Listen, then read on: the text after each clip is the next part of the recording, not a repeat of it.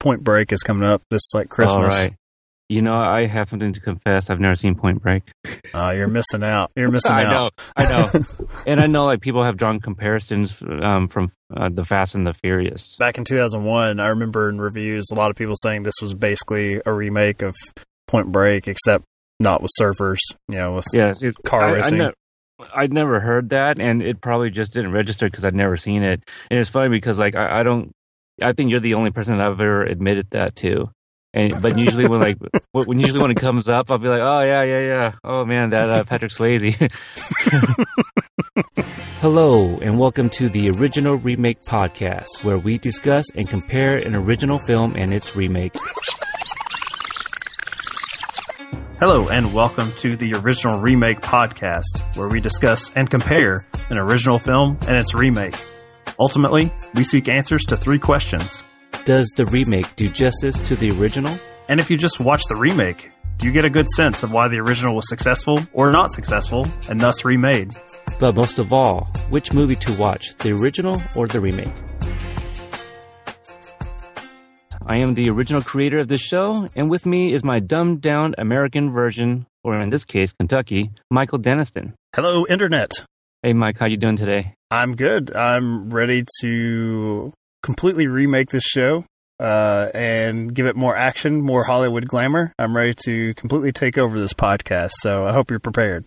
Yeah, hopefully make the movie better.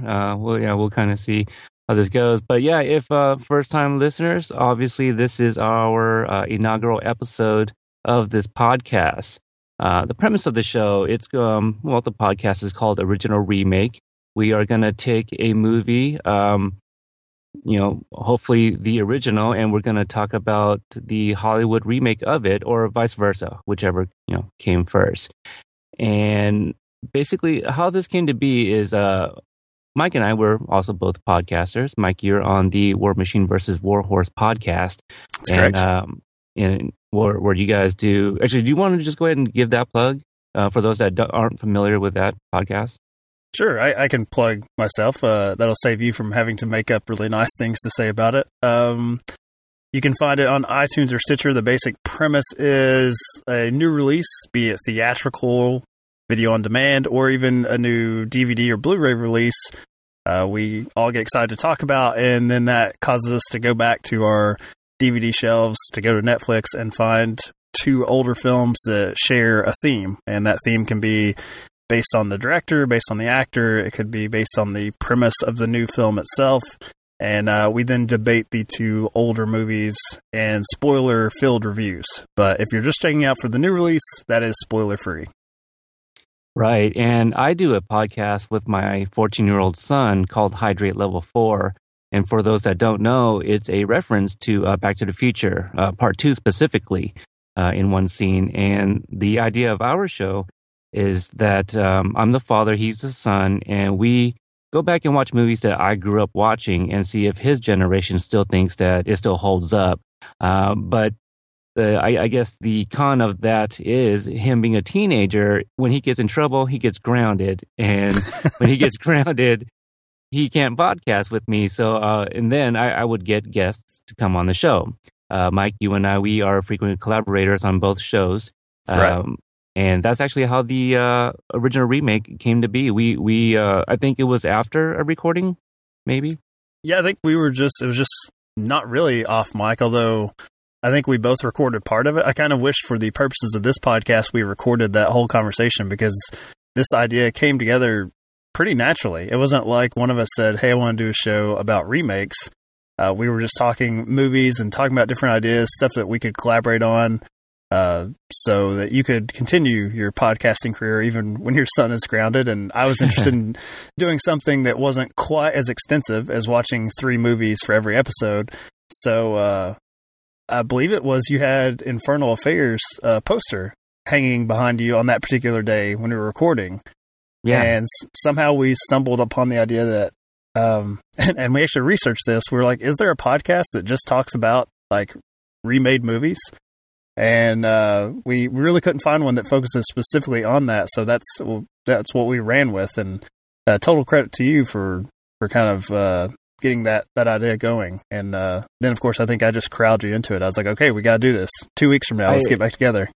I think you need to credit my wife who had me put the poster in the storage room where I was recording. Total so, credit to your wife then. there we go. Yeah. The poster, I used to have a movie room, and this is obviously before the baby was born. I had the projector and the pull down screen, surround sound, all that good stuff. And the only two posters I had in that room was the Infernal Affairs and Back to the Future, which are my two favorite movies. I think it's safe to say that Infernal Affairs is probably my favorite foreign, maybe not favorite foreign, but maybe favorite Chinese flick. Because I'd have to think about the other nationalities out there, because there's probably other movies that I just can't think of right now. But so we just kind of took the idea of talking about remakes, and then I don't even remember how we came up with the name. I think we wanted to incorporate like the word original and the word remake, and original remake just came up. And we're really creative people then. We're like, we'll just go with that. Go with those two words. Yeah, so that was an original idea that we came up with, and we just kind of made sure that particular name was not taken in iTunes and Twitter, and that kind of worked out for us, right? We didn't really have to add pod to anything, so that was kind of nice. No, we were good to go. Yeah, and then currently, at the time of recording, our logo is the not side by side because it's top and bottom, but it's a picture of Yul Brynner from Magnificent Seven, and I don't know the actor's name, but one of the samurais from Seven Samurai. Which is also one of the famous historic remakes too from way back in the day.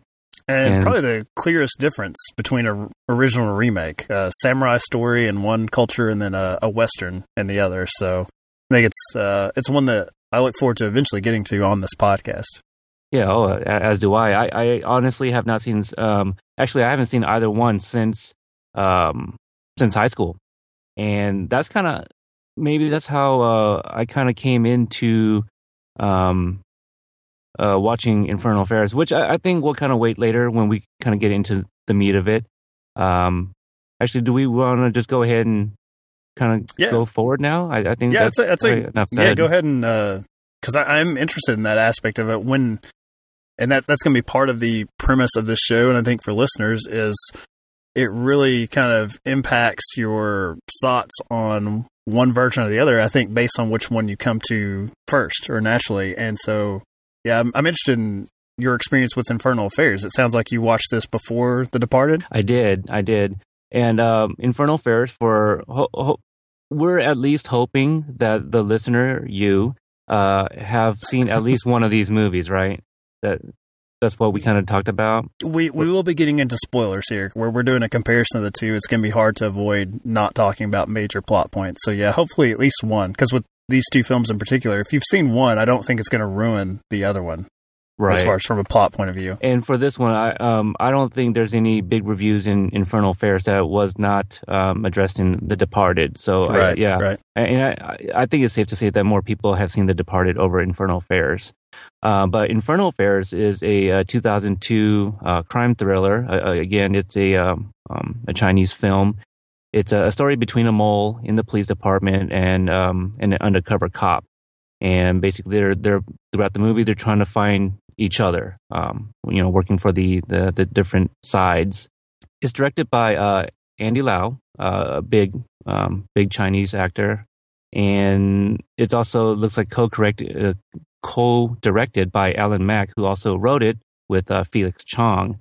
The main actors, we got Andy Lau, Tony Leung, Anthony Wong, and Eric Sang. Kelly Chen, she plays the psychiatrist in here. And then these are big stars too, but they have smaller roles. Edison Chen and Shan Yu, they play the younger versions of the Andy Lau and Tony Leung characters. Yeah, I think that's it for Infernal Affairs.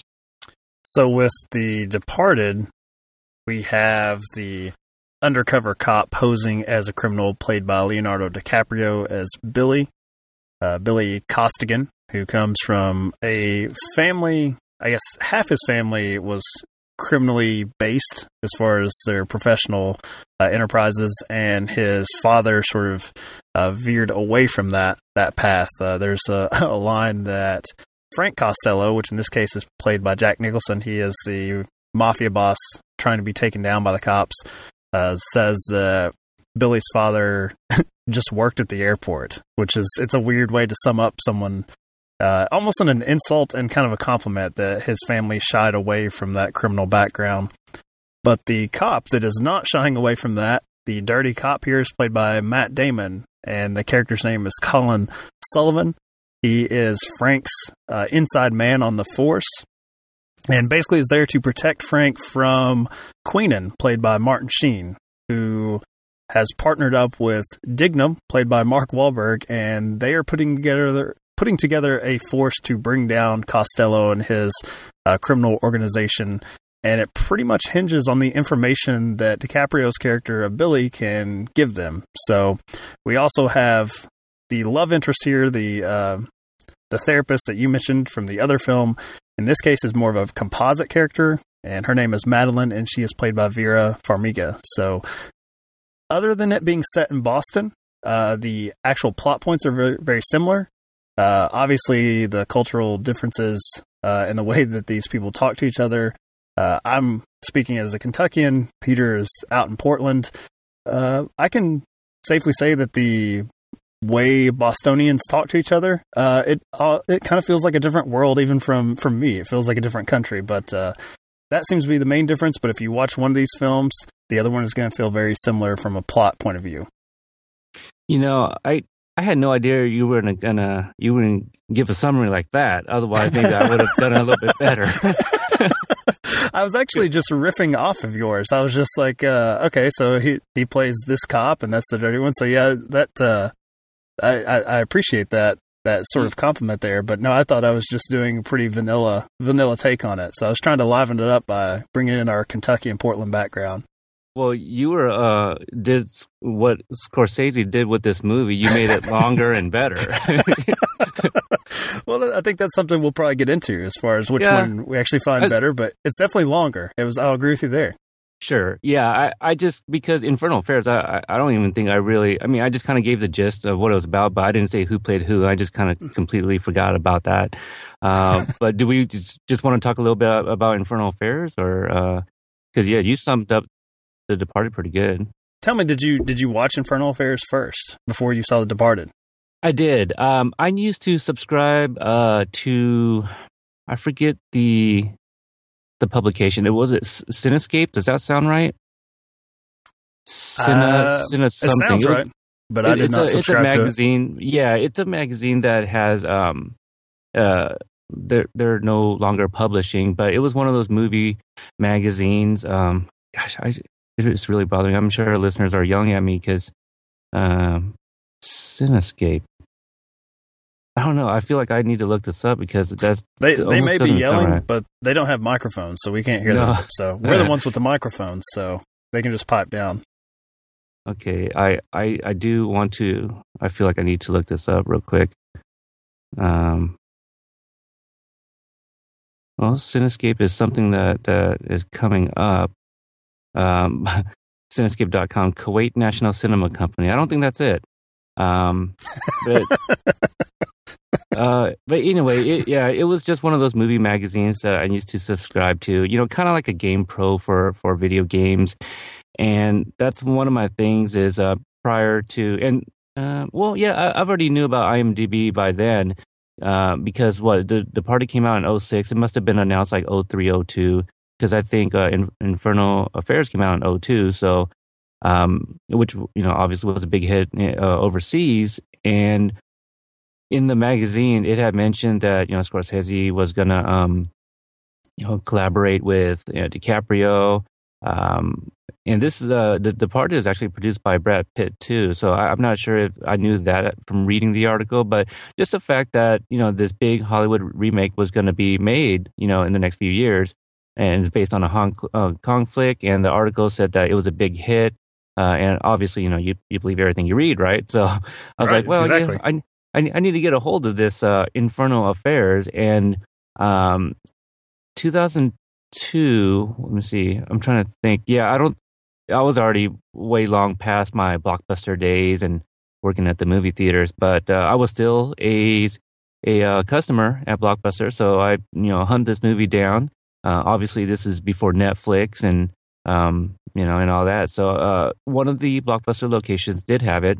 I rented that and watched it, and I loved it. After the very first viewing, and I couldn't be more excited for The Departed.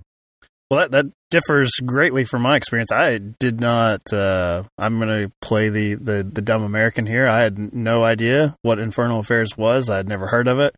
It wasn't until after I watched and enjoyed The Departed theatrically that I got on the internet and saw all the references and the reviews to this being a remake. So I had no idea. I knew that Scorsese was doing a film set in Boston with Matt Damon, which that was about it. Because obviously Matt Damon has the Boston connection growing up there, same as Mark Wahlberg. So I just knew it as a cop thriller, and I stupidly thought that Matt Damon was going to be playing like a good guy, like trying to take down like the mafia in Boston. But that's clearly not the case here. And so I didn't watch Infernal Affairs until after The Departed, and I really initially did not care for it that much because.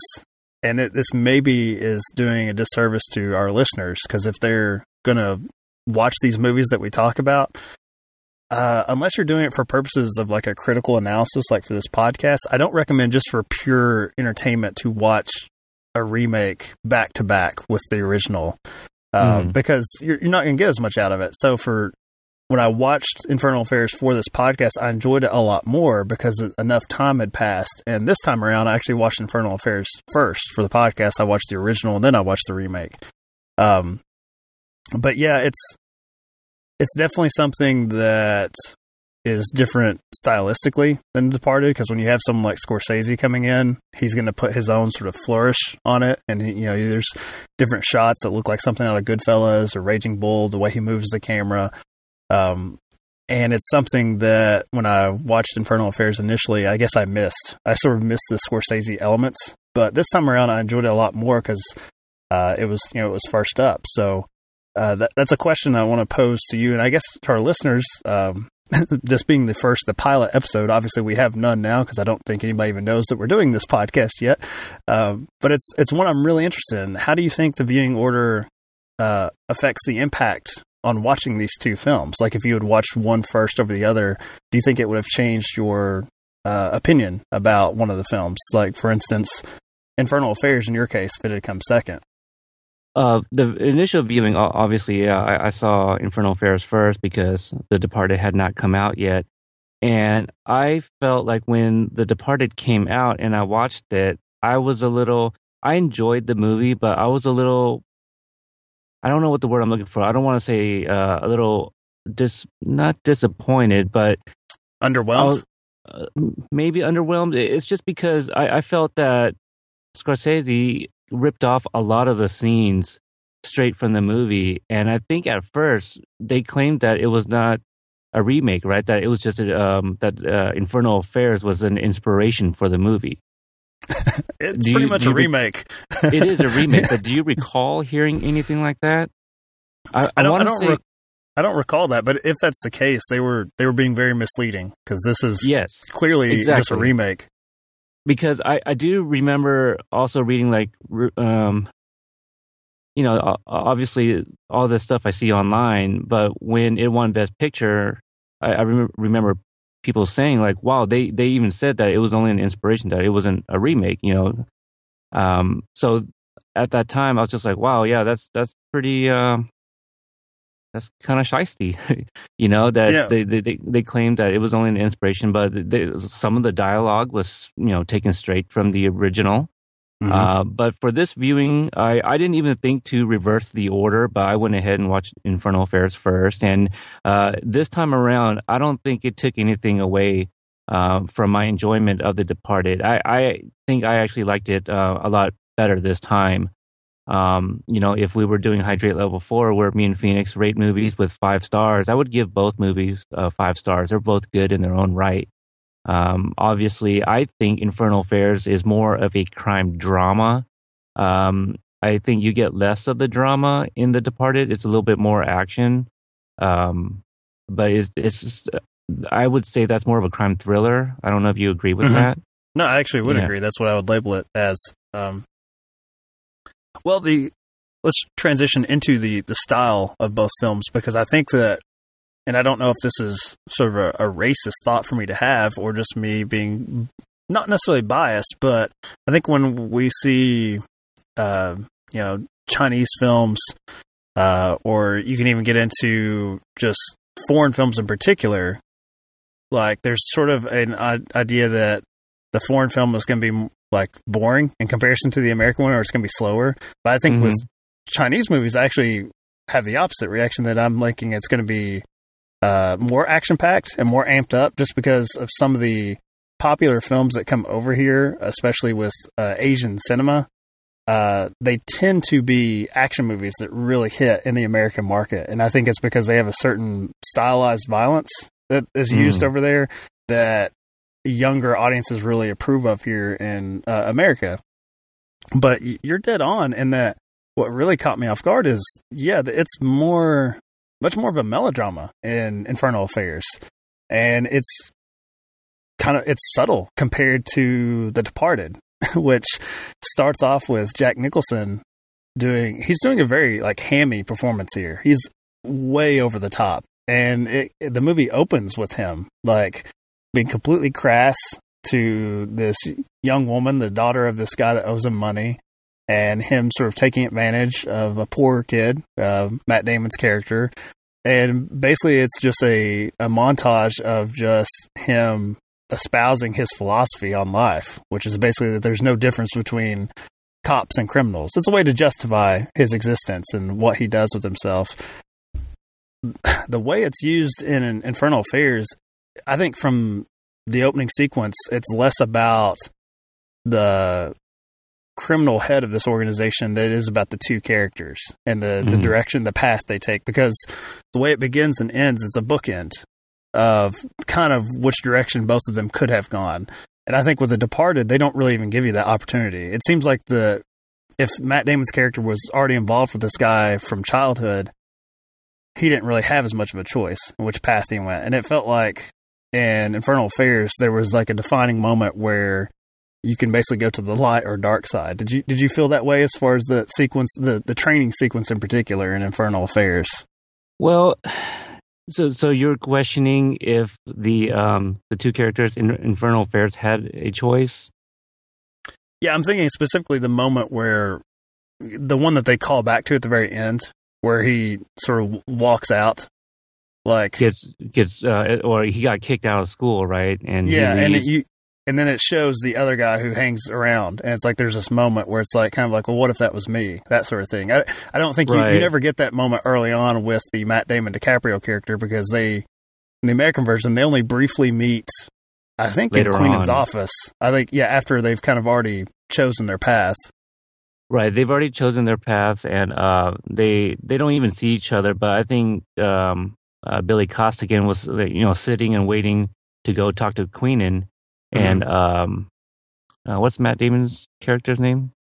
Colin Sullivan. Colin. Oh, right, Colin. Yeah. He's just walking out, and then he's greeted, or he says bye to the secretary. Right. In the first one, see, the thing is, I'm trying to remember. It's so weird because it's a little fuzzy now. I guess I forgot to say that I enjoyed Infernal Affairs so much the first time I watched it. I went online. I don't know if you know this, but it's a trilogy. Yeah, there's a sequel and a prequel, right? Correct. So the second one is actually a prequel, and it's about them in their youth. And so Shan Yu and Edison Chen, they are the main characters, and I think Sam has a bigger role too. And then the third one actually takes place right after the first movie, and Lau becomes the main character at that point. I kind of forgot how it went. I enjoyed them. I own them somewhere, somewhere around the house, but I haven't really gone back to watch those because I really think the first one was the best one.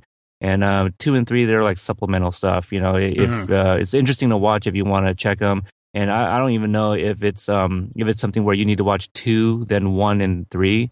That might be an interesting bit of homework to do there. But so I'm trying to remember if like my little bit of memory of 2 might be kind of mixing in with the viewing of Infernal Affairs. But I think, yeah, I don't remember if they had a choice. That's kind of hard for me to kind of answer, really, because I didn't really think about that or really get it. I don't think it was clear to me as much as it was in The Departed. And that's another thing, too. I feel like The Departed, why it's so much longer is because they're kind of answering things that maybe people had questions in viewing Infernal Affairs. You know, and also kind of expanding the characters in the movie. But that's kind of what I got a little bit from watching The Departed. I go, they're bringing this up. I wonder if that's because Infernal Affairs didn't really do that. Did you get that feeling at all? The biggest one in watching these two back to back is going back to the Jack Nicholson version of the character of Frank. I felt like they gave more of a reason for the Colin version to turn on him at the end of The Departed, whereas my reading of Infernal Affairs was he didn't have anything new, any sort of new information, which in The Departed it's revealed that Frank is an FBI informant, which was based on the fact that they were taking a lot of the true life story of Whitey Bulger to influence this character. He was a real-life Boston gangster that sort of ran the criminal organizations there for, like, I think decades. And so I think that they were using that, but in Infernal Affairs, it felt more like the dirty cop just gets scared that he needs to clean up any possible loose ends. Like that, he basically just makes the decision that he's just sort of done with this lifestyle, that the pressure's sort of getting to him, and so he just decides to turn so no one can eventually like rat him out or hold something over him. Like he's basically just done with it. And I will say I think that's an excellent sort of reading of it, Peter, because I did prefer the Departed version where we actually get the information on why he would make that decision, because it's clear that Frank is a rat and has been ratting out, when he's basically done with someone, he'll rat them out to the FBI. So the Matt Damon character of Colin, he had a very valid reason to go ahead and take care of this guy and take him down. So I did like that better. Yeah, I agree with that, because I felt that with Infernal Affairs, it being directed by Andy Lau and starring, I felt like maybe he might have had a say in how his character was going to be, kind of portrayed towards the end. Because I feel like Andy Lau, the character, is supposed to be known to be like the good guy, always. I don't know if this is a valid comparison, but I've always, maybe when I first watched Infernal Affairs, I kind of thought of him like a Brad Pitt or something, who almost never really plays like a bad role. And for him to be Andy Lau, for him to be the mole in the police department, he maybe he felt like his character needed to turn a new leaf, and there was just no explanation but that he just wanted to go clean and kill off Sam. And The Departed, I felt it was kind of nice to kind of keep Matt Damon the bad character, by giving him a motive to kill Frank and kind of justify his action, and not make him be the good guy like I felt Andy Lau's character ended up being in the first one. I mean, in Infernal Affairs. It's definitely not a star role you expect from someone of Matt Damon's caliber, because there's absolutely nothing likable about him, as opposed to Infernal Affairs, where, as you said, you get the sense that maybe some guilt has set in as far as how he's lived his life, especially the last shot, the way he sort of looks. He's remembering looking at his sort of opposing half, and it's like, I could have been him. I could have done something good, and instead I chose this path. Matt Damon's character is motivated purely by greed, and we see it from the sort of opening montage that sets up our characters, that he's just looking at, I believe it's the State House in Boston, and he just wants the pricey apartment with the nice view. He basically wants to be something that he never was growing up, which was he wants to be perceived as being upper class and having wealth. And that's really the only thing that motivates him in The Departed, is just maintaining that image. And I'm thinking specifically of the I guess famous elevator scene in both of them. In the Departed version, he starts weeping. And you don't expect to see like Jason Bourne breaking down crying, saying, just kill me, because worse than death for him is being outed. I think that's like, he would just rather be dead than be uncovered for what he is, which is just truly like a duplicitous rat. Let me ask you this: do you think he was being genuine in that weeping? Because I almost thought you did. I totally thought he was like, because he was playing total tough guy on the scene on the roof, saying there's no way, nobody's ever going to believe you. And I think when he got in that elevator, I think he was being genuine. I think he thought, you know what, there's enough evidence of, if people start looking into me, that my goose is cooked, basically. So I thought it was genuine. But you think it was him manipulating DiCaprio's character? I thought so, just because, and here's the funny thing, I forgot whether or not Anthony Anderson's character was good or bad. And so I was just thinking at the moment that he's just saying whatever because he knows that maybe somebody's going to be on the other end of that elevator when it opens up. That's kind of what I thought. So I wasn't sure if he really was, scared that he might be on a thin line here. Did you think that was kind of a red herring, the Anthony Anderson character? I think so. I think and having seen The Departed first, other than being in a state of paranoia, like the DiCaprio character, I didn't really read that much into it, but definitely when I did it for this podcast, watching both back to back, I realized they were almost messing with fans of Infernal Affairs. That if you had seen that and you were coming into it, because the way the elevator sequence plays out, the timeline and the characters, as you said, Anthony Anderson, that version of the character is not in Infernal Affairs. Like that is someone not to be trusted. It's basically, the first one, like it's just a sort of a 3-man thing there in the elevator sequence. And I think it's darker than The Departed, and it's a fun way to tip your cap to the original and kind of mess with the fans. So if you had seen Infernal Affairs, I think that was like probably a really cool sequence because it caught you just off guard. You kind of know what's going to happen, but they did it just slightly in a different way to still make it fun for those fans. Yeah, I think it definitely messed with me for the viewing of this podcast, was because I was like, oh yeah, he's bad because that's how Infernal Affairs played it. And then when that, the fourth guy came, I'm like, that's right. Okay, I completely have forgotten.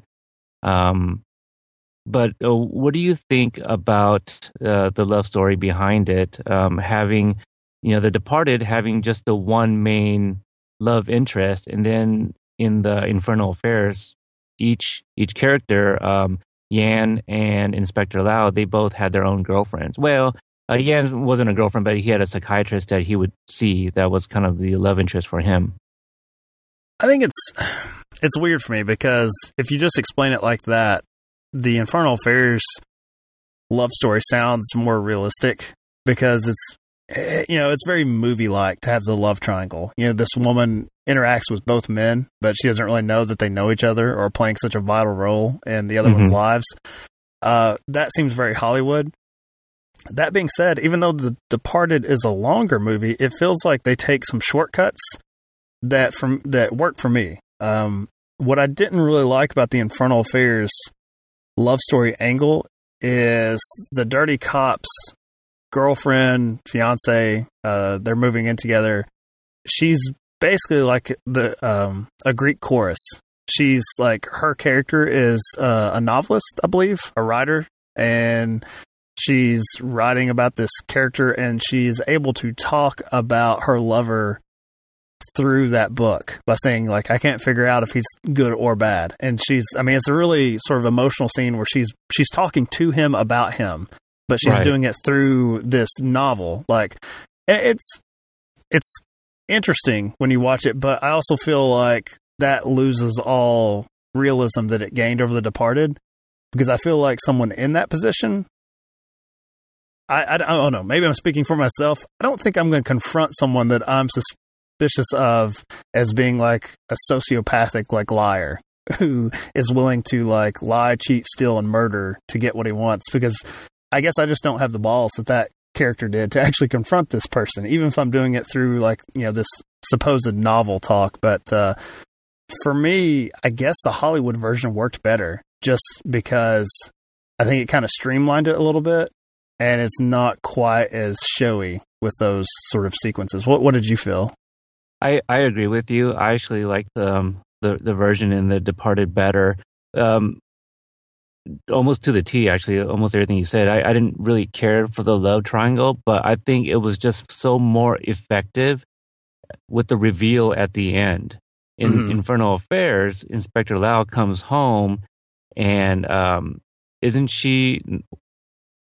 She's not listening to the recordings yet, right? She actually plays it while he's home. Yeah, and then in Infernal Affairs, in The Departed, because it's a love triangle, we see Colin Sullivan. He's in the shower, right? So he's taking a shower, and what's the girl's name? The doctor. Her name is Madeline. Madeline. That doesn't sound right, but yeah. So Madeline, she, she's looking through the mail and sees that there's a package addressed to him from W. Costigan, which she knows that's Billy. So she throws that in, and then she's got the headphones on and hears it herself. It's just the way it's directed, and I just felt, there's just more like good baggage that comes with that storyline. Because she thinks that he's outing her. She thinks that he's going to out their affair together. That's what I find interesting about it. Is that's the reason she opens that up, is because she's been having an affair with him, and she sees that, and she thinks that he's contacted her boyfriend and is going to maybe not screw her over because maybe he's doing it just to end that relationship so they can be together. But yeah, that's the extra element by having the love triangle that I think actually works. Is that she doesn't initially do it to get into her boyfriend's business, but she thinks it's going to reveal her duplicity to him. Yes. Yeah. And then, to be honest, I didn't really care for Inspector Lau's girlfriend. Like, I didn't really care about their relationship. And when she finds out, about the recordings and is listening to it, not that it didn't work for me, I just didn't care. I can't put it in any other words. And, like you mentioned, Madeline, she only opens it up because what she thinks it might be. She doesn't know that it's recordings of Colin talking to Frank. See, because Billy, he gives her an envelope early on. I'm assuming, obviously, that it's instructions to Dignam. Dignam, yeah. Dignam, yeah, to, explain what's going on. And that's something I kind of want to get a little bit into too. But I kind of want to joke how, Madeline shouldn't have opened up, that because that's a federal offense, opening up somebody's mail. But someone really has to know you to get why that's so important. Yeah. Important to you. And maybe that's a little incentive for them to check out the show and find out. But, you want to go ahead and pimp your other show here so they can find out exactly. Oh, yeah. Hydrate Level 4 or on Twitter at HLF Podcast. I'll obviously plug that at the end again. I just thought the triangle, usually not a big fan of because it's pretty much cliche. Like you said, it's a Hollywood thing, but I just thought it was really effective and just good directing and story writing for how that all kind of came together. Did you have any more thoughts on that whole thing? It goes back to what you were saying, is that it gives the characters in the Departed version more reasons to do what they do. Like, other than, I guess, I don't even want to say that in Infernal Affairs the love interest is being nosy, because it is about someone that is in her personal life, but it just makes all the elements of why people turn on each other in The Departed, they have a valid reason to do so. They have a reason to investigate something because it affects them and what they've been doing. So, I mean, there's even that sequence with DiCaprio and Farmiga, where they're talking about, do you ever lie? Do you lie in your daily life? And I feel like that's emphasized more in The Departed about how we lie to ourselves and lie to everyone else. Whereas in Infernal Affairs, it's more about the two men, the cop and the dirty cop, lying to themselves about like sort of the path they've chosen. It's more personal in Infernal Affairs, whereas in The Departed, I think Scorsese's having a little more fun with it, and that he's calling everyone a rat. I mean, that's why you reveal that Frank Costello is an FBI informant. It's not just the Whitey Bulger aspect. That's why you reveal that the love interest is betraying, like, one, her live-in boyfriend, the man that she thinks she's going to have a baby with. Like, Scorsese is basically saying everyone has two sides here, and not everyone has like the full picture. Which that leads into something I think you want to talk about, because I certainly want to talk about it, is Dignam. Like, Dignam, to me, he's not in Infernal Affairs, this character, because as you mentioned the sequel that comes about, the ending of The Departed is greatly different from the ending of Infernal Affairs. What happens to the dirty cop. In The Departed, the force of Dignam, played by Mark Wahlberg, and he is a force. I mean, from the moment he's introduced, he is brutally offensive to basically everyone he meets. And he is not talking as if he's any sort of professional. Like, he is talking probably worse than the criminals we see in Jack Nicholson's organizations to coworkers, to people who work for the federal government, fellow police officers. Superiors, like Alec Baldwin. And I think he's there, one, for comedic relief, because almost every time he's on screen, especially with him and Alec Baldwin, it makes me laugh. It is hilarious, some of the interactions they have with each other. But he's also there because he is, like, truly, I guess, the only honest man there. He is saying exactly what he's thinking and what he means at all times. Like, and even when Matt Damon, asks him, or no, it's not Matt Damon, when one of the other lackeys asks him, like, do you have anyone in Costello's organization? Like, he knows he has to keep that information to himself, but he still can't help saying, maybe not, maybe fuck yourself. Like, he has to be, like, offensive. So I think he's there as a plot point because he will bring ultimate closure and revenge to the Colin Sullivan character. He will, as you said, Madeline will get him the information for basically Dignam to handle the business. When the police can't do it, he will.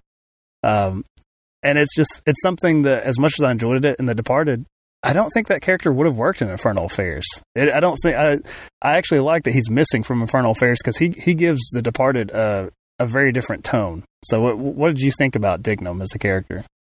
I really liked him. I mean, for all the points that you made, I was just kind of wondering, what do you think about how they wrote in later on? Because the ones that analyze the movies really well, they'll be like, okay, what's going to happen with Dignam's character? Because he just kind of quits. He's got to come back, right? Mm-hmm. I think for casual watchers, they'll be like, oh, he quit, and that's the end of him. And I'm thinking this is a movie about people not trusting each other and betrayal and things of that nature. Mm-hmm. I just thought it was a little, lack of a better word, kind of weak for Damon's character to kind of be like, hey, forget about Dignam, this and that and this and that, later on. I'm just like, well, no, you can't forget about him, because you're saying Colin should have known better. He should have known.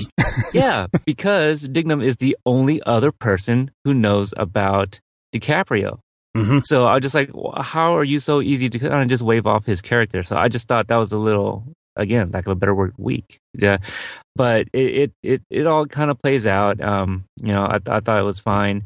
But my favorite scene, I think, is with him and Alec Baldwin, where they're in the office. I think they're about to, and Baldwin asks him, oh, how's your mom? And, I don't want to butcher the line, but, and then he's like, oh, fine, she, fucked my dad last night or something. It was just a really great exchange. I thought they did really well. Two guys you can tell are totally comfortable with each other. Even when they're insulting the other one, they just let it roll off their back. Like, it's just like, it's almost like they're doing a comedic routine. Like, it's just like, you can tell they're two guys who have been around the block together a number of times, which I think shows, the Alec Baldwin character is what Matt Damon's cop wants to become. He wants to get to the point where he's sort of in charge, where, because they both don't seem to. There's a scene where Baldwin asks him after Colin has helped Frank basically finger the wrong guy. Like Frank throws one of his underlings under the bus for committing the crime of murdering these two guys from Rhode Island, the two gangsters who come into town that Billy beats up. And it's interesting. It's because it's full circle. Billy beats them up to gain the attention of Frank, and so he can get in the organization, kind of like his in. And Frank takes care of it to save DiCaprio's character. But to do so, he has to have someone else in his crew murdered. He it's not like he handles it in a tough guy situation like, I'll protect you. No, he sacrifices another pawn. And the Colin character is the one that helps do that. And there's a conversation later where Alec Baldwin's character of Ellerby asks Colin if he's okay with that. Like, that guy probably didn't do it, right? He's a patsy. And Colin's like, well, I mean, it's in the books, we get our numbers up. And Ellerby says, you, my son, are a cop now or something. So it's that he's someone unlike Dignam, that he's just there to basically do his job and get paid and go home. Whereas Dignam doesn't even care if he's on leave. He doesn't care if he's suspended. He's still somewhere lurking in the shadows, and he's going to get whoever the actual guy is. He will, if he has to take the law in his own hands. So I think it was kind of an interesting difference between the Dignam character and Ellerby, that they both wanted to bring down Frank, but one of them truly wanted it more than the other. The other guy could clock out at night and go home and, sleep well. And you just get the impression that Dignam, he goes home and he's still obsessing over how to take down Costello. He never leaves work at the office. You know what I mean? Mm-hmm. And kind of like Dignam being a new character in here, there's a small character in Infernal Affairs that was not in The Departed. It's a brief scene. I don't even know if we get a name, but it is Yan's former girlfriend, who is seen, walking on the street with her daughter. Obviously, we're kind of led to believe that it's his daughter, but she kind of lies to him, how old the daughter is, and that kind of leads him to believe that, it possibly can't be mine because the age just doesn't match up. But she actually, I don't know if you know this, but she obviously has a role in part 2 because it is a prequel, and they addressed that then.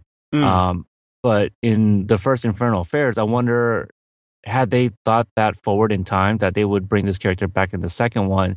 But why do you think that it was even in? Is it to kind of show the humanity maybe of Yan, that he is a real character that he did once love, despite, kind of being seduced by the dark side, I guess? I don't know if that's... Yeah, I think we get some of that in The Departed with Billy caring for his dying mother at the very beginning. Because otherwise these are just kind of stock characters. It's just the white hat and the black hat, basically like an old Western.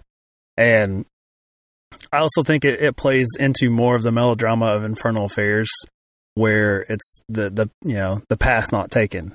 That if he was not involved in that criminal organization, at least to that woman, they could have had maybe a life together, because clearly she carried his child and still had the baby. But with the type of people he's involved with professionally, that's just not a life to be a father or be a family man. He just couldn't do it. But it makes it sadder with his death later, because you're like, that he could have been happy, in another life. I think that it's the way they implement it in The Departed is there's that question of if Madeline is actually carrying Billy's child as opposed to Colin's, because for me, there's no other reason to bring up the fact in The Departed that Colin may be impotent. They bring up there's some sexual hang-ups going on, that they're having some sexual problems. And other than just trying to, comment on maybe Colin's masculinity in some way, I think it's only there so that the viewer can be like, oh, I bet the baby is actually Billy's when they had their night together. So it's kind of like the elevator scene. I think it's a nod back to Infernal Affairs, but they kind of handle it in a slightly different way. So if you were a fan of Infernal Affairs, it's like instead of it happening and him meeting his child later, Billy is never going to know his child because he's deceased at that point. Like, she will go on and raise the Costigan baby. So I like it. I actually like it in both. I don't really have a preference either way. I think it works in the context of either film the way they decide to do it. Yeah, one thing I liked what The Departed added to the subplot of the there's just so many characters in The Departed, but it's the scene where the whole Martin Sheen's it's about to get thrown off the ceiling. It's all of that. Actually, let's talk about that now. Martin Sheen getting thrown off the building. I know. Okay, so Infernal Affairs, Inspector Wong gets thrown off a building, lands on a car, and I know that it was kind of tough to have him go on a car for this because they're supposed to be at a vacated building, vacant building. Vacated means there's people in it, right? No, that's supposed. Okay, that's right. Okay, that almost didn't sound right. For those that don't know, English is my second language, so as it is mine in Kentucky, so. Right? And that's why we wanted to get together to do this. But okay, so where Martin Sheen and DiCaprio are meeting is supposed to be, an empty building where there's not a lot of traffic going on. I'm assuming that's why there's no car to fall on, whereas Infernal Affairs, it was, it was like a business building of some sort. I don't remember what kind of building it was, but it was, in the middle of a busy city, out in the open. Do you have a preference in which was more dramatic for the character of Yan and Billy to witness their, Infernal Affairs, it was the one guy that knows what's going on. Whereas Departed, there's two guys, but just to see that the person they had been working with for the, however many years, I think in Infernal Affairs, they said it was 10 years. I don't know if the Departed ever mentions it, but we're probably assuming the same, probably about 10 years. But do you have a preference in which you think was a little bit more dramatic? Because they're kind of done differently. Yeah, I certainly think the Departed version is more excessively violent the way it's done. I mean, you see the blood like splatter and like cover DiCaprio's character. As far as which one is more dramatically satisfying, I think it's something we hadn't talked about. The relationship between this cop that has infiltrated this criminal organization in both. And in Infernal Affairs, his superior, it's more like a begrudging professional relationship that has, that you see this sort of, hey, it's your birthday, this sort of exchange of like, clearly these are people that have been working together for a long time and they don't, it's always going to be that relationship from a distance just because of the nature of the business that they're operating, that they can't be seen together. It's not like they're going to go to the movies or hang out or go bowling. It's always this clandestine thing. So it was cool to see that friendship. In The Departed, it's like more of a father figure. You see Martin Sheen's character of Queenan in the very opening sequence before even the title comes up. He basically says, you've lived a double life before from your mother's side and your father's side of the family. Do it again. And he said, do it for me, which is an interesting way to for the American version to put that in. They try to heighten this personal relationship, I think much more so than Infernal Affairs. And I think Infernal Affairs, it works better for me just more as a friendship and this sort of mutual appreciation for like what the other one is trying to do. Because it's like they're in the foxhole together. I don't really like the fatherhood angle, like the adopted father that Martin Sheen plays in The Departed. I guess it just depends on which one touches you more, but I felt like the Departed version was a little more false. It didn't feel as realistic. I agree with that. Now, I think also that Yan's character and Billy Costigan, I think they are probably the two characters that, they're the same character in the movies, but the two actors play that type of character completely different, in my opinion. I think everyone else is pretty close to their counterparts, but do you have a preference in which role you liked better? I kind of like Yan's character better. because it seemed like he has been in the underworld longer and he's a little bit more calm around things, and it's more grounded. Yeah.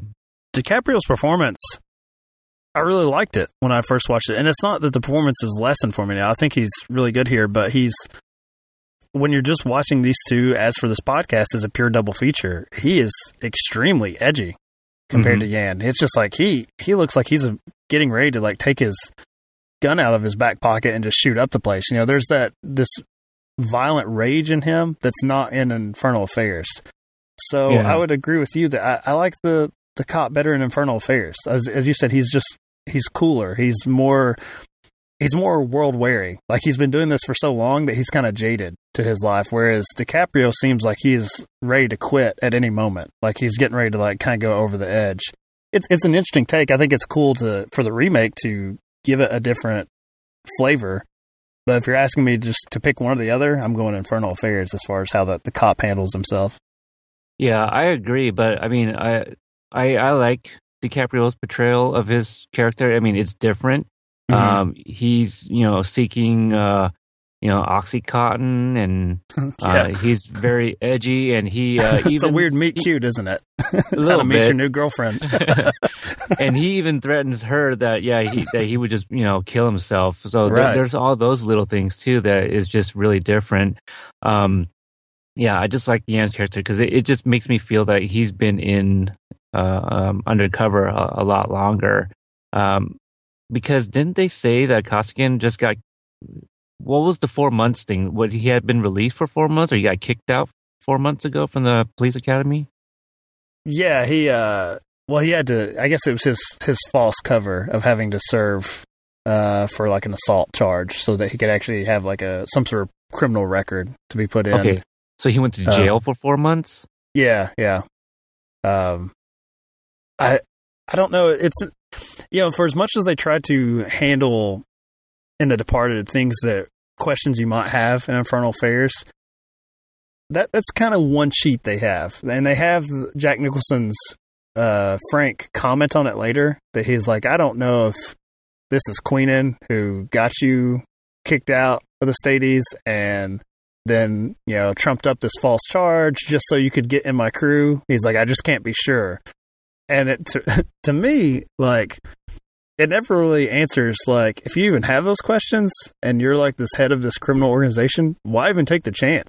Like, why even risk that? Like, it's just like, just don't use this guy. Like, you know what I mean? Like, just, if he was ever affiliated with any sort of police organization, I don't really want him involved in my crew. Unless I'm using him like the Colin character where he's a rat, a mole. But I think they try to paint the Jack Nicholson version of this mob boss as just someone who he likes to toe that line and walk right up to the edge of danger. Because later on, Billy will have a conversation with him like, you've got enough money. Like, why are you still doing this? Like, why are you basically running the risk of being taken down or killed by one of your own people? And he responds, is like, well, I haven't needed the money since like I stole a kid's like lunch money back like in elementary school. So it's like, I guess that's their answer, is that this guy, he sort of lives on that adrenaline rush of almost getting caught. But, I don't know if that's a satisfying answer either. But if you don't buy into that conceit, you don't have a movie either. So you kind of have to. One of the explanations, I didn't get a chance to get to it earlier, but when in Infernal Affairs, I think the character's name is Kung. That when Yan gets to the scene of the crime, where Inspector Wong is thrown off the building, he leaves with Kung or Kang. I'm gonna go with Kung. That sounds right. Yeah, it's Kung. He leaves with him, and when it is discovered later that Kung, died in that car accident, it was dropped that he was an undercover cop.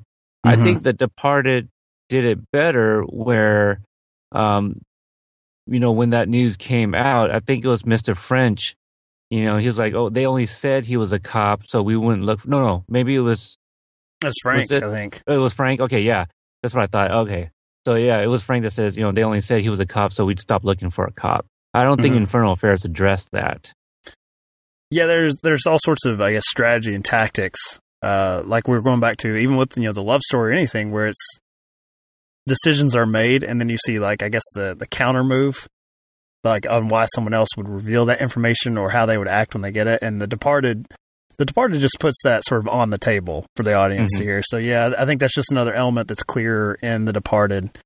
And I also like the death scene better in The Departed, where the other guy, instead of being a car wreck, he's shot, and he basically challenges Billy Koskin to saying, like, why did I give you the wrong address? Why didn't I rat you out? Like, once I realized you're a cop, that whole scene is one of the times where it is more emotionally satisfying in The Departed than in Infernal Affairs, I think.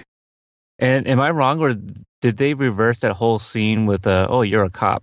Right? What was it? In the Departed, did they say if people are not paying attention to you? Yeah. So they reversed that, and I guess I didn't catch that before in The Departed. But that's because I watched Infernal Affairs before, so it was a little bit more right there. And also, the second guy in The Departed, he's got a really thick Irish accent, so it's kind of hard to explain. But I do watch movies with subtitles anyway, so I don't know. I guess I just never caught it that they say if people are not paying attention to you, then they're a cop. I just don't believe that. I think if they are paying attention to you, and if you see them and they look away, they're more than likely to be a cop, which is the case in Infernal Affairs. Like it was more comedic than the elevator scene, but it was kind of a way to mess with fans of Infernal Affairs. And also it's a way to set up that joke where they hit on that woman who won't have any of it. And they're like, oh, she's a cop. That's why she won't, she won't look at us, because it's not because she's not attractive. It's because she's a cop. It's just kind of, more humorous in The Departed. You're right. Yeah, that joke does play well, because if, because it doesn't play exactly like that in Infernal Affairs, but if they say, if a woman walked by, it wouldn't play out the same way. So I get that. I'm trying to think of any other character. Well, Mr. French, that's a new character. What do you think about the henchman of Ray Winston? I think he's mostly there, like Mark Wahlberg, for comedic relief. I think it's predicated on the fact on how edgy DiCaprio chose to play this role, that you need like this sort of calm personality who's also funny. And then just in the way they meet, where he's like, DiCaprio gets offended because someone's making fun of his cranberry juice that he's drinking at the bar, and he attacks this guy, and Frenchie comes in and is like, now that's not quite a guy that you can't hit, but I'm going to make a ruling now that that's a guy that you don't hit. It's just like, because I'm the guy that you can't hit, so I'm gonna put this right here.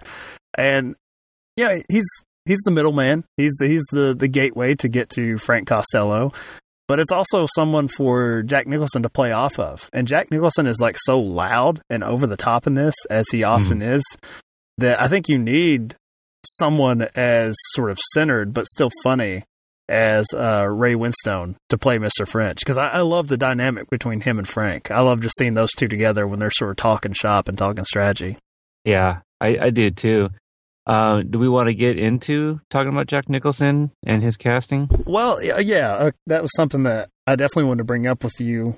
And just a little inside baseball for our listeners, which I hope they're in the thousands for this first, episode that we didn't announce anyone until we dropped it. But we are operating kind of on a loose outline, which we've thankfully deviated from. We've had more to talk about than just those stupid little notes I came up with. But one thing I remembered when this came out was there were some people that really liked what Jack Nicholson did here, and there were some people that found him to be way too over the top and obnoxious. So that's something I wanted to ask you. Like, did you like him in the way he portrayed the mob boss here, or did he kind of grate on your nerves?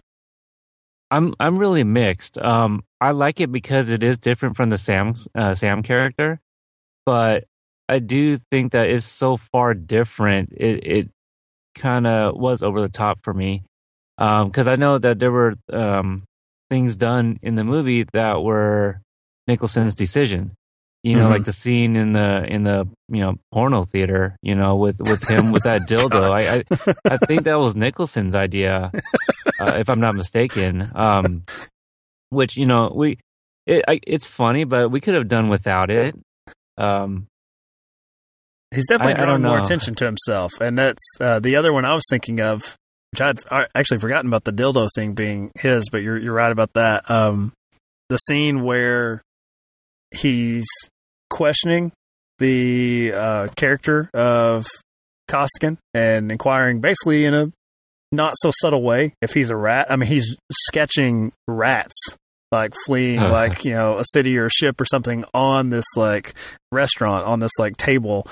And he's challenging DiCaprio. And then after they resolve, that, I guess, interrogation, if you want to call it that, he walks off. And apparently that was supposed to be the end of the scene. And Nicholson comes back and you can see him like holding his finger up to Ray Winstone, to Mr. French, basically to not say anything. And he just hovers over Leonardo DiCaprio.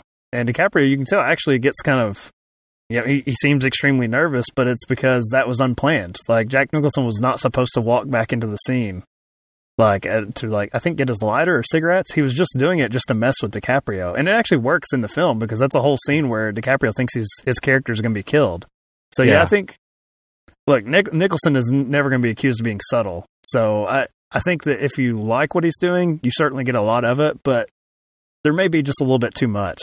Just need to pull back just a little bit. What do you think if you just took out Frank's character completely and it was Mr. French? How do you think that would affect the film? I don't think it would have been a Scorsese movie. I don't because Scorsese, I mean, as violent as he's made stuff like Casino and Goodfellas, there's always an element of fun to his movies, and I think that that's what Nicholson brings. Because he's definitely funny. He's dangerous and he's violent and he's a psychopath, but he also has a lot of funny lines, and I like it. I think that you would have needed a different tone. If Mr. French was the gangster, it could have been a good movie. It just would have been very different. I don't think it would have been as loud and brash and wouldn't have had like the Rolling Stones playing in the background. I think it would have been a much more grounded crime film. So, yeah, I really like the music in this movie too. The Departed. Now, okay, so let's say we keep Frank's character.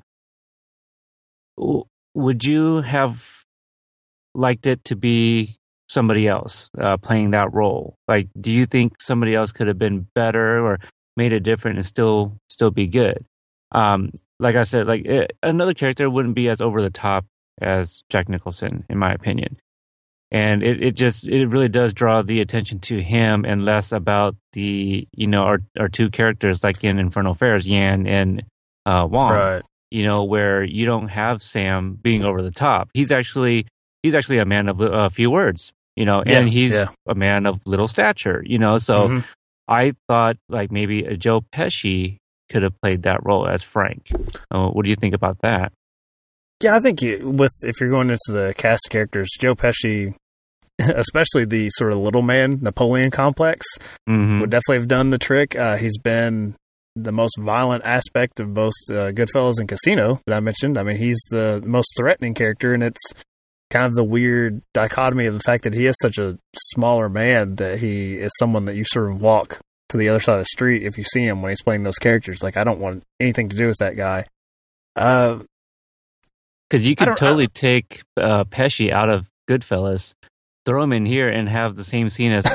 Am I funny to you? Am I a clown? Yeah, yes, absolutely. I don't know if it necessarily would have dialed it down a notch, but it would have.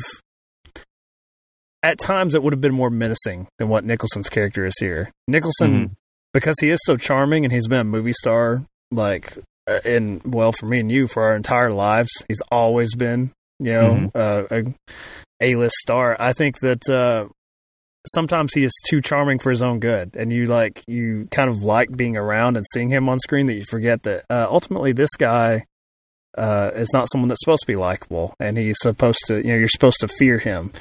So that, that works against him. I liked Nicholson. I liked what he brought to it.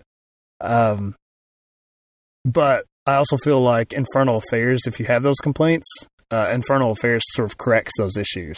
It dials it back to a more grounded level. So if you kind of want that flavor, I would recommend Infernal Affairs over The Departed if you have problems with the Frank Costello character. Yeah, I mean, and I don't want to call it a problem because I can still enjoy The Departed. I mean, I would still give it a 5-star movie. I'm just thinking like to the death of Frank's character, like how it would be different based on like what you said and you know my idea of the character. If he is more menacing, I feel that Frank's character would be more of a fist pump if it was you know, kind of seeing it if it was Joe Pesci, you know what I mean? Like, yeah, you know, he deserved it. Like what you said about Jack Nicholson having kind of the charm, it was kind of, I don't know what your thoughts were or emotion of Frank dying, but I was kind of more focused on the Colin character when Frank died because of the motivation. So that kind of took me away from the death. What did you think about that? Yeah, I think that by the time, you know, Frank shows up and you see Colin is telling back of the office people that he's taking control of Queenan's mole, that he's in contact with him and they can grab, as long as they remove the tails, that they can grab Costello tonight.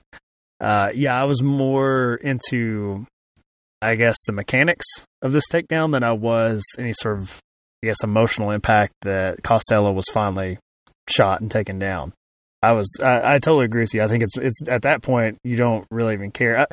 Actually, this is it's interesting. I was more affected by Frenchie being killed than was Costello. I don't know if it's just because I felt like he didn't deserve as much. You know, Costello, he took all those risks when he was told not to, and he still did it. So it felt inevitable that he was going to die. Frenchie did not feel inevitable. I thought that, you know, he could go on and lead a pretty normal, I guess, criminal lifestyle. But yeah, it was much more affecting when he dies than it was for me than Costello. I think there should be a remake of The Departed, a two-way remake where Mr.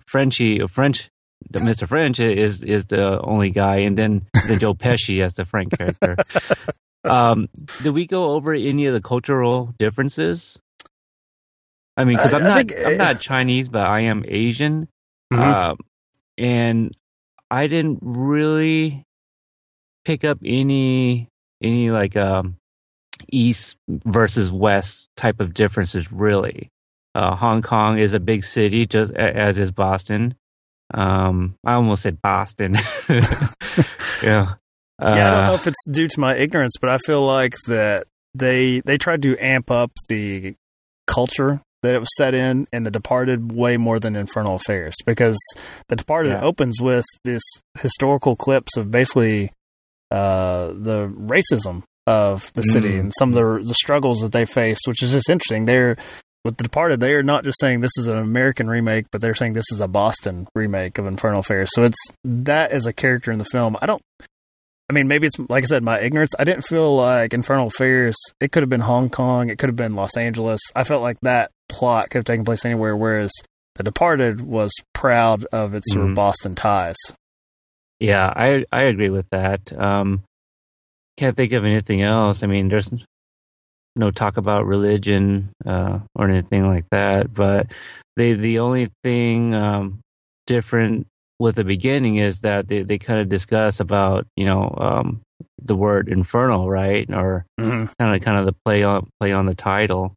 But you're right. Infernal Affairs could have taken place anywhere. Do we want to get into? I just want to touch on the Infernal because we hadn't talked about that. We talked about Dignam coming back and getting revenge and sort of wrapping up by killing Colin. Yes. He sort of ends this particular case. I mean, we don't know what's going to happen, who's going to take Frank's spot in the Boston sort of crime lords. We don't know what's going to happen to Dignam in particular, if he's ever going to get caught or come back and be a cop. But what I found interesting about Infernal Affairs was the punishment was, if you don't watch the sequels, which I haven't, the punishment was basically he gets away with it, but he's going to suffer a fate worse than hell. That's how I sort of read those quotes and everything, was that he was going to live in sort of a constant sort of purgatory-like existence of knowing that he had done evil, and really it's just his conscience that weighs on him. Whereas in the American version, he gets ended with bullets. He gets put in the ground. Yeah, I don't want to spoil Infernal Affairs 3, but Inspector Lau's character does kind of get his up-ins.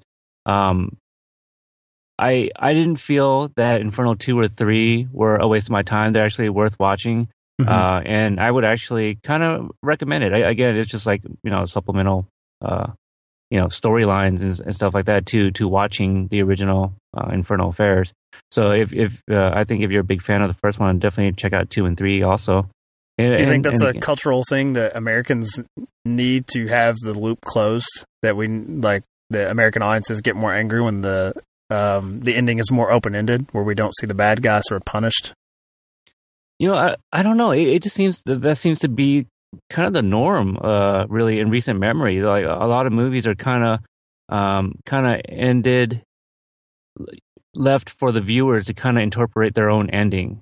So a lot of times I'm starting to watch movies and I'm like, wait, that's it? So what happens? And then I'm kind of left, to kind of figure it out myself.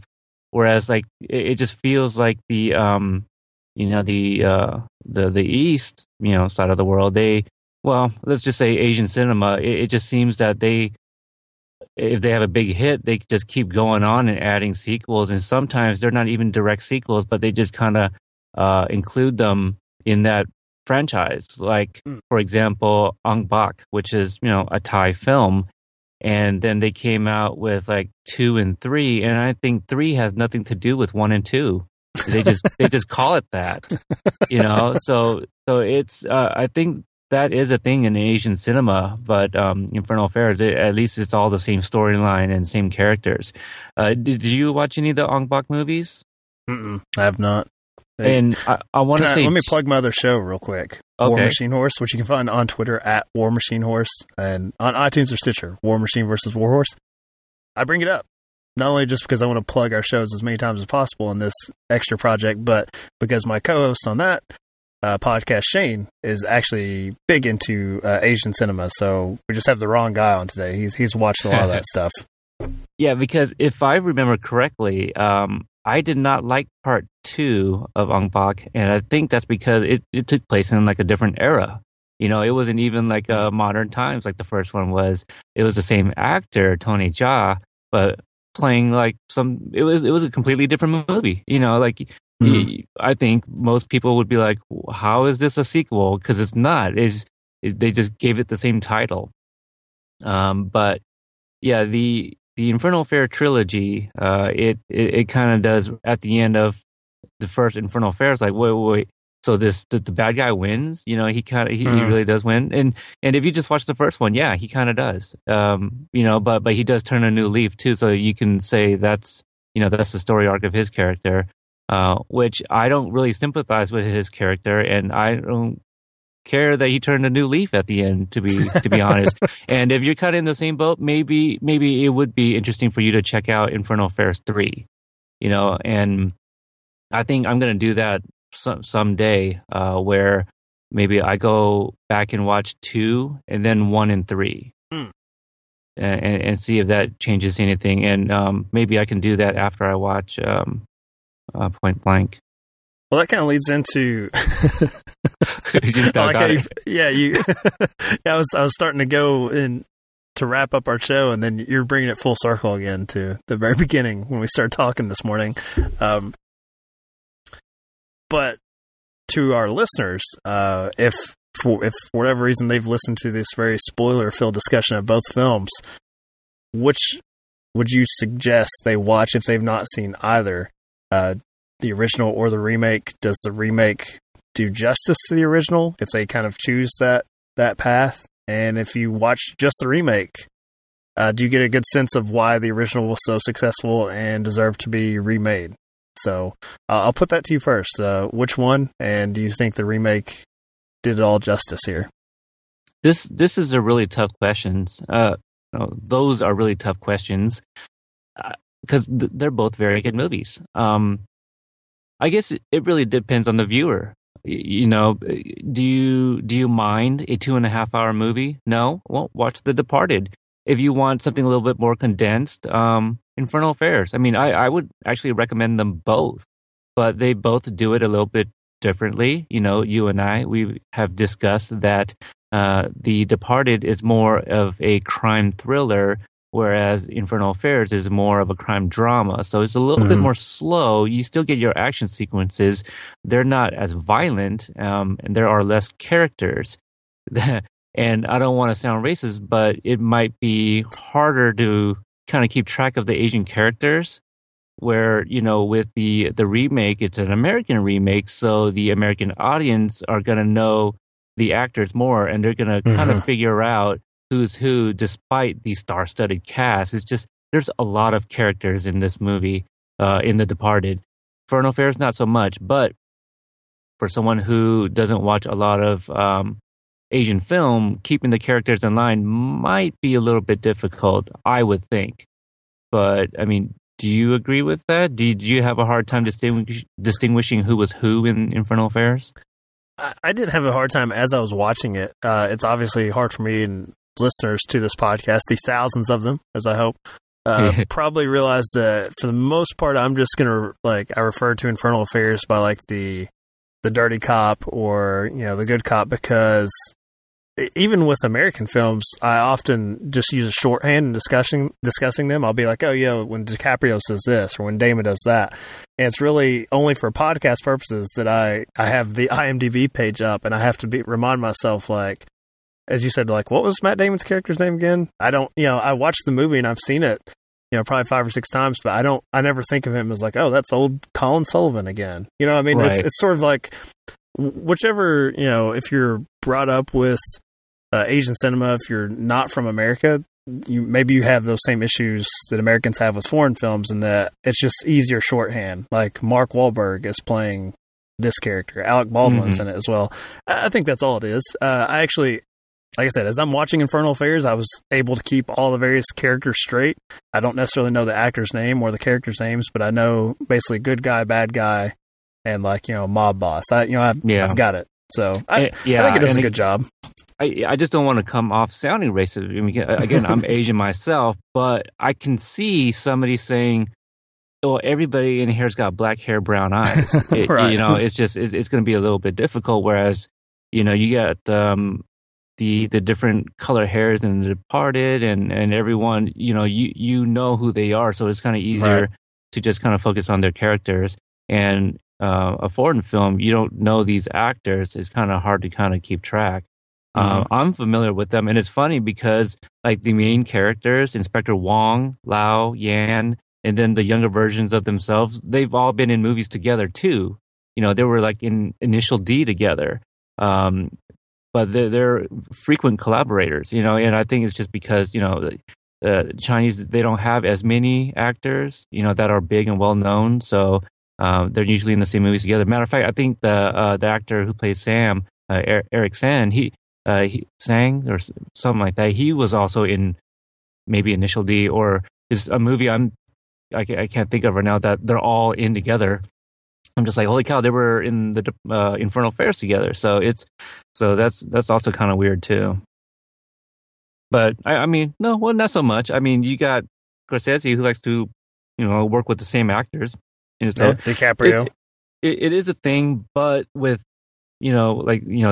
Chinese film or movies, it could be a different director, but it's all the same actors still. Right. So, did I answer everything? Or I think so. Okay. Yeah, as far as for myself, I think that this is one where, oddly, the original and the remake both have distinct enough flavors, and I don't know if it's just because they are, one is, at least to Americans, a foreign film. And so it's just the not only Americanized version, but the Boston version. So there's enough differences where it feels warranted. They keep a pretty good plot together as far as I think they take the best elements of Infernal Affairs and, as you said, maybe just expand on them. They just kind of go further, answering some of those nibbling questions you have. I don't think watching either one of them will ruin the other than my initial experience where, it is the same story. It's the same skeleton plot there as far as, so the events are going to be the same thing. So if you're looking for twists and turns and surprises, which both do have, twists and surprises, which are completely ruined by if you're still listening to this podcast and you're still looking for information on which one to watch. But I think they both hold up. I think that, for this show, there's no doubt going to be a number of things that we cover or sort of unwittingly haven't seen that we're going to be like, good Lord, like, why did they ever remake this? Like, this remake is terrible. And this is one of those cases where I think it was done in the appropriate way. It was, they brought in some different influences and put their own spin on it. It's almost like a nice cover of a song. It's like this band did, like, they had their own sort of style to it, but they still honored what came before. And it's still the same song, but it's just, played in the Scorsese way. So, I like the subtle differences. I would start with either one. It just, as we said, one is more of a drama, one's more of a thriller. I imagine American listeners, if they haven't seen The Departed, are going to go that route anyway. And I think that's fine. I think this is the one case where, unlike our intro, where I'm the dumbed down version, the dumbed down American version of you, I think this case, the dumbed down American version is not that dumb. And it's a good picture in its own right. It's won Best Picture. I mean, so it was critically hailed. That's one thing that didn't get brought up. I know you mentioned it earlier when people were, I guess the marketing department was saying that it wasn't a pure remake, which it totally is. In researching this, Infernal Affairs was up. It was submitted to the Academy to be nominated for Best Foreign Film and didn't even get nominated. Wow. So I do think that there might be some slight sort of, racist connotations to the fact that the foreign film couldn't even get nominated for Best Foreign Film, and yet the American version wins Best Picture overall over here in the States, because they are very similar films. So, and to The Departed's credit, it's not an Oscar bait movie. This is not like a melodrama. It's actually kind of weird. This was what Scorsese won Best Picture for, I think. I mean, it's a gangster thriller that's funny oftentimes. Not a extremely serious movie. Yeah, there is one thing that I kind of forgot about that I wanted to draw a comparison to, where I think there was one scene I felt that Infernal Affairs did a lot better as far as execution goes. It was I don't know how you want to call this scene, but it's in Infernal Affairs. It's basically when one makes the call to the other with the boss's phone, after the death scene, right? So in Infernal Affairs, you have Andy Lau's character, Inspector Lau. It's funny, he uses his last name too, so spelled the same way. So Inspector Lau is sitting at his desk and he's looking at the Ziploc bag, with the phone, and he turns it on and gets the idea to call the last number, right? Mm-hmm. And it parallels with The Departed. Damon calls the phone, right? I just felt that it was more intense in Infernal Affairs, where it just kind of played it straight in The Departed, because you also get that slow beat in Infernal Affairs, and then you get that electric guitar strung, and it's a little nerve-wracking, to be honest, in my opinion.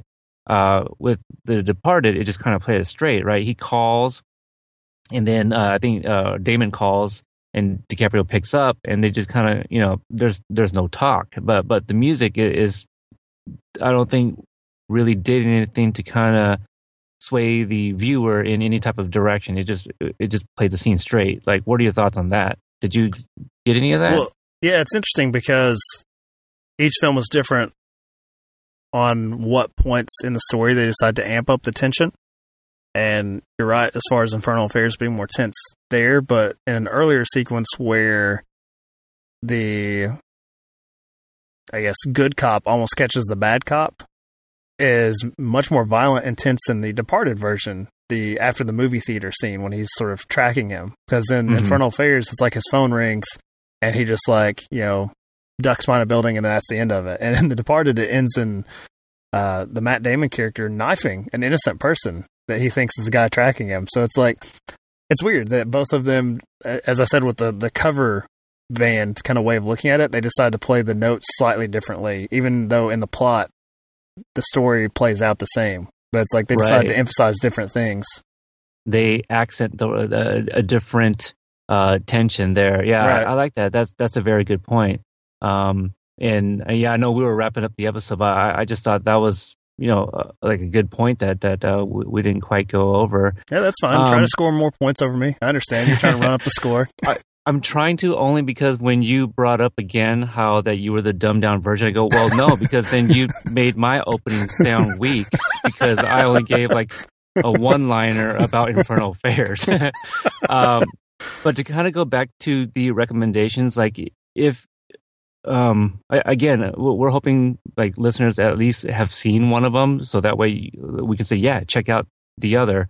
But if you listen to this and haven't watched either of them, maybe watch them both, but give them some time in between. Yeah. So, yeah, because for the podcast, you might be looking for the differences and stuff and not quite giving it a fair watch, So I would say that maybe one weekend watch one and then the next weekend watch the other. Maybe that's what I would recommend doing.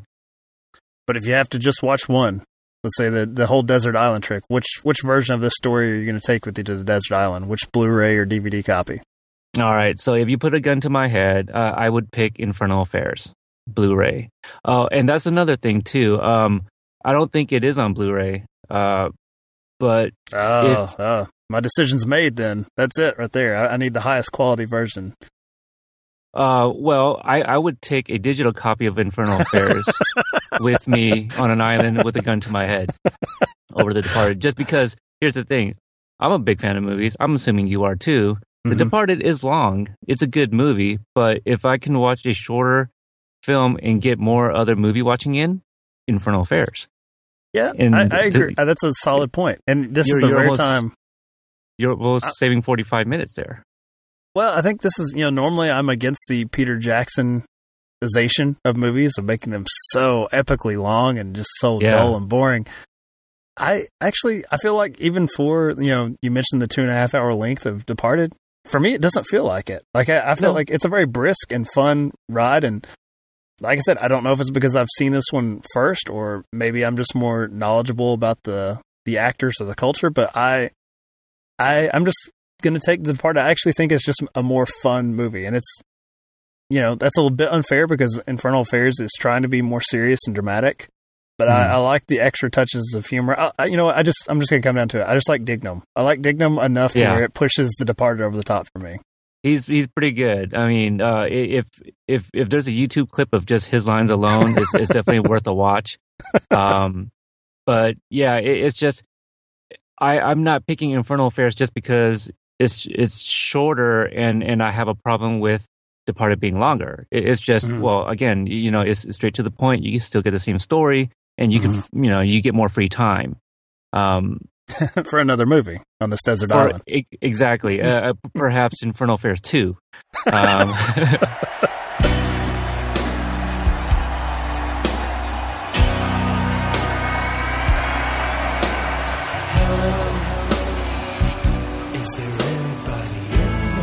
If you want to stay updated with the show, you can follow us on Twitter at Original Remake.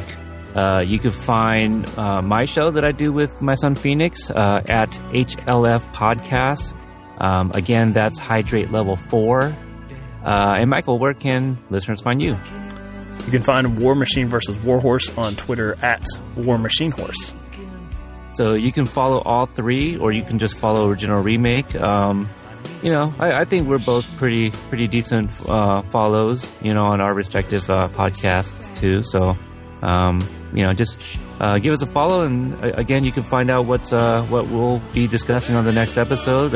The idea right now is, like every other week, right? I think we kind of so we'll do maybe about twice a month, every other week, or something like that, and we'll kind of give some pretty good heads up on what the next movies are. That way, listeners decide to watch them along with us, and that way it's a little bit more fresh in your mind, and maybe we wouldn't have to recommend, and you guys would have already had watched it. And as you said, it gives them the time, sort of the week off, where they can, as soon as an episode drops, they can start on maybe the original, and then give yourself a week, and then watch the remake, and then 2 weeks go by, and we'll have another episode up talking about both films. So hopefully it'll be like a gradual watching thing for our listeners. Right, and I actually forgot, we do have an email, right? It is originalremake@gmail.com. Probably. I actually want to keep that in because it's like I pretty much, I think the email was there so we could sign up for the Twitter account. So yeah, I'm trying to remember because, as I said, this is the first episode. No one even knows we're doing it. We obviously don't have any emails yet. So I'm trying to remember when we signed up for it. What is the... That's probably right. It is originalremakepod@gmail.com. So there was some other original remake email address, and we had to remake that. So let's remake that pimping out of the email address. It is originalremakepod@gmail.com. You know what we should do is email the person with original remake and do one of those scams. We're like, yeah, we need the password to your email. And we need to take over that and say, now you are known as Original Remake Pod. I imagine based on my podcasting experience, which has just been, I think I'm just coming up on a year for War Machine versus Warhorse. I'll just be flat out honest. We don't get a lot of feedback as far as people taking the time to email. I don't know if that's a lost art. So for the most part, I assume it'll be similar, that we'll just get Twitter reactions, because I think people only really want to talk to me in the 140 character limit. I don't think they usually take the time for lengthy emails, but we certainly welcome that here. If someone wants to give us, 6-page long email about how wrong we are, I would love to read it. I would applaud the time. So absolutely. And if that's kind of hard to do, I mean, you can easily go onto our Facebook pages on our own shows, and because I know I plan, we'll read those, and I find that that's probably easier for people, because a lot of people, they do have Facebook, and they can just get on and comment if they're following our shows on Facebook. So yeah, absolutely. So hopefully you will follow that Twitter account and figure out what we're going to be talking about next time, because off mic, me and Peter need to do that ourselves. We've not actually discussed what our second episode is going to entail and what original and what remake we want to watch. So check that out, and you'll figure it out with us on Twitter. Yeah, and hopefully we can remake this ending next time to have an actual sign-off. Maybe it'll be like this every week. Maybe it was that good, Peter. Yeah. I guess for now we're just going to have to kind of keep going back and forth and figure out when we're actually going to end this show. Or it could be just something as simple and boring as, okay, we'll see you guys next time. Bye. I'm just going to end it there. On the show, it just cuts off right there. Yeah, I think that'll be funny.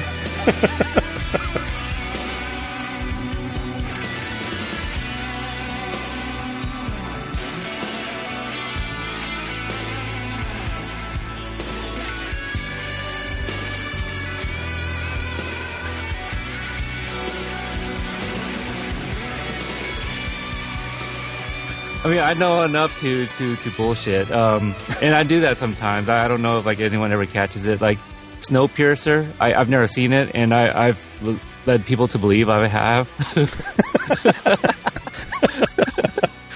I'm like, oh yeah, because the thing is, I've had friends who personally message me like, oh dude, I think you really like Snowpiercer. I've had two of my friends that casually watches movies, and they know I podcast, and they're like, oh yeah, you'll love it. And so when that comes up, I'm like, man, that's crazy, man. Like the whole train thing, and I just think it was so well done. And Anne Hesh, right? Isn't she in that one? not Anne Hesh, the one that looks like her, played Gabriel, right, in Constantine. Tilda Swinton. Right. She's in it. Yeah. Okay, see, I always kind of mix them up, but yeah, I know she's in it, and is she like the villain or something? So she's I kind of know a villain, yeah. Yeah, so I know very little, so I can say some stuff to make it sound like I've seen it, and I've even threw that in in my top 2014 of Sound Cool. It was a show doing a list episode, so I threw that in to make it to make myself sound cooler.